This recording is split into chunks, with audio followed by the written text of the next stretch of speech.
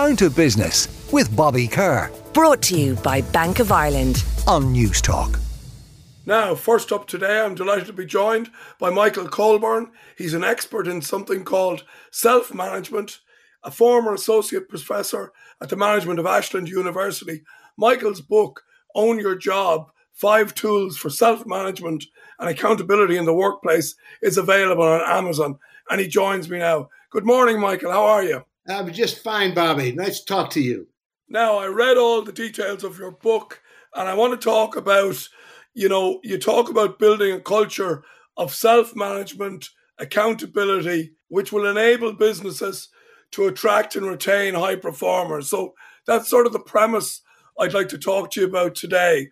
So if we talk about, companies, it's all about salaries, benefits, special perks. But you say it's about much more than that your job needs to be an enriching experience. Can you explain that to me? Sure. I'm not against giving people good perks and salaries and things like that, but that only gets them in the door. If you want to retain them, people really, by and large, want the job to be enriching. In other words, to go home and knowing that they actually did something that made a difference. And I find that's true with the vast majority of people. I actually did some research on that and used a job diagnostic survey, not developed by me, but by somebody else.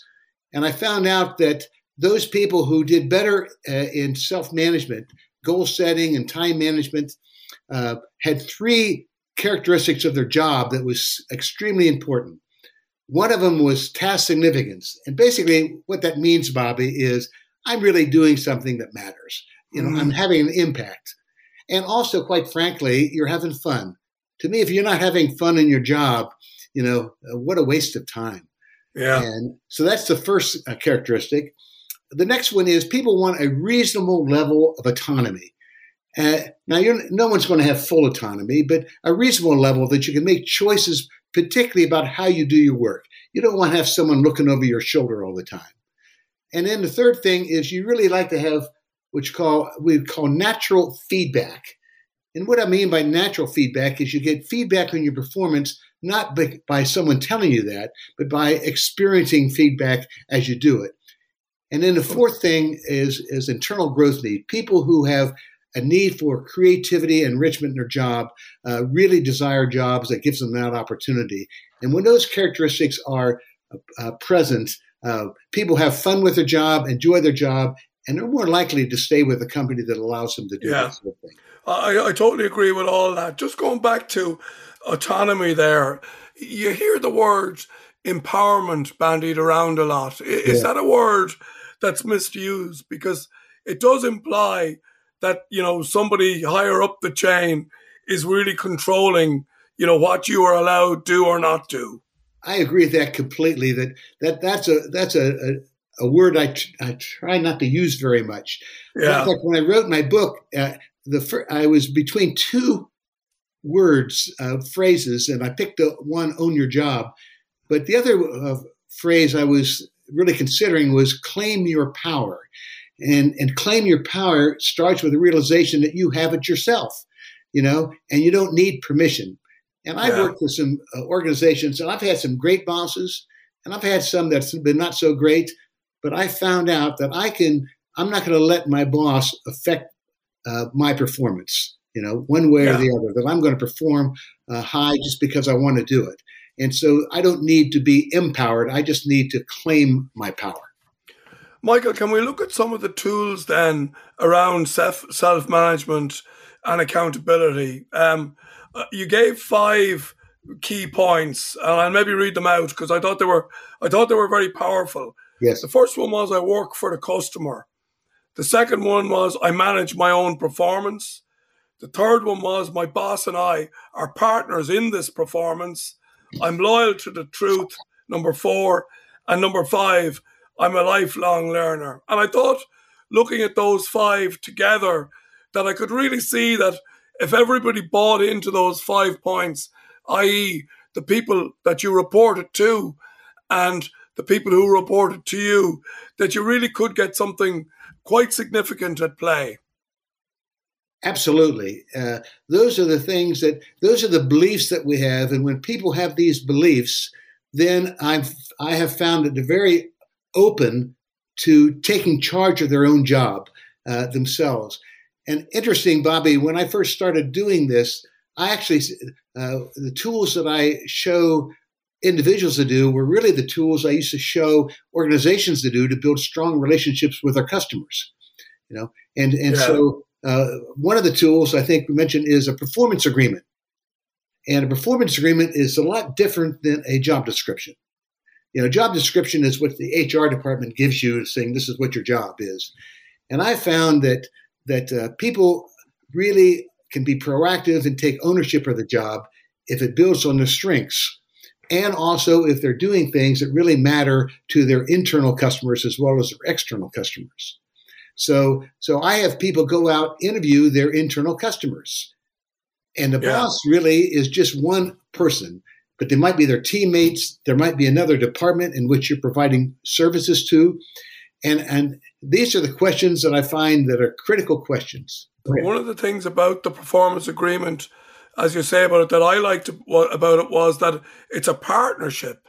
And when it's a partnership between a boss and employee, you have to discuss the ground rules. You have to see who's bringing what. So it almost forces positive discussion. We'll do this together. You do this and I do that. And together we will agree. We'll agree the performance. That's absolutely right. And I find that when we do that sort of thing, you really find this collegial relationship that's developing. And what I find is in communication with the boss is it's important for the job holder to take the lead in these meetings. So I'll come in and let's say I'm reporting to you, Bobby. And 2 weeks ago, we talked about some things I was going to achieve in the following 2 weeks. I come into you and says, okay, Bobby, here's what I did. Here's what I committed. Here's what I did. Here's what happened. Here are some shortfalls. And if I do that, if I take ownership of that, then you are not the deliverer of either good or bad news. I put you in a coaching position where you can help me maybe with some of the shortfalls and also to see some of my strengths for future assignments. That changes the nature of the relationship between the boss and subordinate so much. Yeah. What about when you look at, I suppose, the different types of jobs and roles that are out there, like they're so varied, is everybody capable of self-management and accountability? I think the vast majority of people are capable of greater self-management and accountability. But quite frankly, some of them might be in a job which does not give them a lot of autonomy, or might mean a job that really builds to their strengths. So when I start working with a company or individuals, I do an assessment of their job, because I found out that the job itself, the nature of the job, has an impact on their ability to self-manage. And also there's some people that are in a position in their life where things outside of the job are more important. And so those people, I encourage the organization to help them take one step at a time. Don't try to use all 5 tools at once, and help them to grow into it. And what do you put down then to I suppose, how would you describe maybe the strategic value of greater self-management and accountability of bringing that into an organization? Yes. In my consulting work, although I was a professor, but I spend most of my time working. I'm an engineer by background, an industrial engineer. And I went out on my own, and I started working with a lot of companies that were closely held. And so you would have an entrepreneur who started the company, and they very often, after they get past the survival stage, they find out that they're having a hard time helping the company grow. And because they are the hard workers, they're in the middle of everything. And I find that organizations to grow have to develop leadership all the way throughout the organization. And to me, the biggest strategic benefit to an organization by using these tools is the fact that they can grow from the bottom up and the middle out, and not depend only on the executives at the top. And that really is a distinctive advantage, a company, particularly who wants to go into the growth stage. And it's a great advantage for them to have. Yeah. Finally, then, Michael, you talked about 7 ways to make sure your boss thinks you're doing a good job. Bearing in mind that we earlier talked about I work for the customer. So is there a bit of a dichotomy there between working for the customer and then having these 7 ways to make sure that your boss thinks you're doing a great job? Well, first thing, except for a few cases like administrative assistant, the boss is not your customer. Yeah. The customer, you and the boss work for the customer. And I find that when you have that understanding, then your customer is a whole variety of people, both internal and external to your organization. And these communications that the boss and the job holder have are now focused on externally to their customer and not just on their own on their own relationship. I'm not sure if I answered that particular question for you. No, you did, I think. But let's go back then to the 7 ways to make sure your boss thinks that you're doing a great job. And I think this is, a couple of things within that. If you know what your boss's priorities are, that's a good starting point. Right. And then you try to communicate the way he or she does. You toot your own horn. You go to lunch occasionally. Right. You seek new responsibilities and challenges. I thought these were all really, really positive tips, when you look at them, because they're very constructive. And you're not really playing a game, but you're playing to the personality and the traits of your boss. That's Is that right. Fair enough to say? Exactly fair enough to say. One thing I found that I teach people to do is determine how their boss likes to receive information. I've had bosses that likes a lot of details. They might be an engineer like me, and they want to have a lot of details. Other ones want broad swashes of information. And so in the initial meetings, when we have this, one of the tools, which I call the priority feedback system, it's the job of my job as job holder. So I'm reporting to you, Bobby. I'm going to ask you, so Bobby, how do you like to get information from me?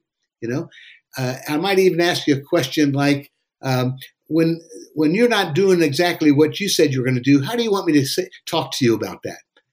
So yeah. we have all these discussions ahead of time before a problem hits. And so at that point then when we get into problems, we are going to focus forward on performance and instead of just blame finding and looking at the past. Well, look, it's a fascinating book, Own Your Job, 5 Tools for Self-Management and Accountability in the Workplace. The author is Michael Colburn, and he is a man with Tipperary and Kilkenny connections, so I knew he was going to be a great talker. So thank you for that, Michael. Oh, Bobby, it's been a pleasure, and I'm looking forward to get back over to Ireland. I've been there twice, and I always visit my relatives in Clonamacog in County Tipperary, and just beautiful people over there. I just love it.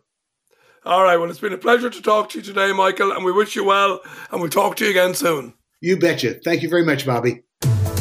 Down to Business with Bobby Kerr. Brought to you by Bank of Ireland. Saturday morning at 11 on News Talk.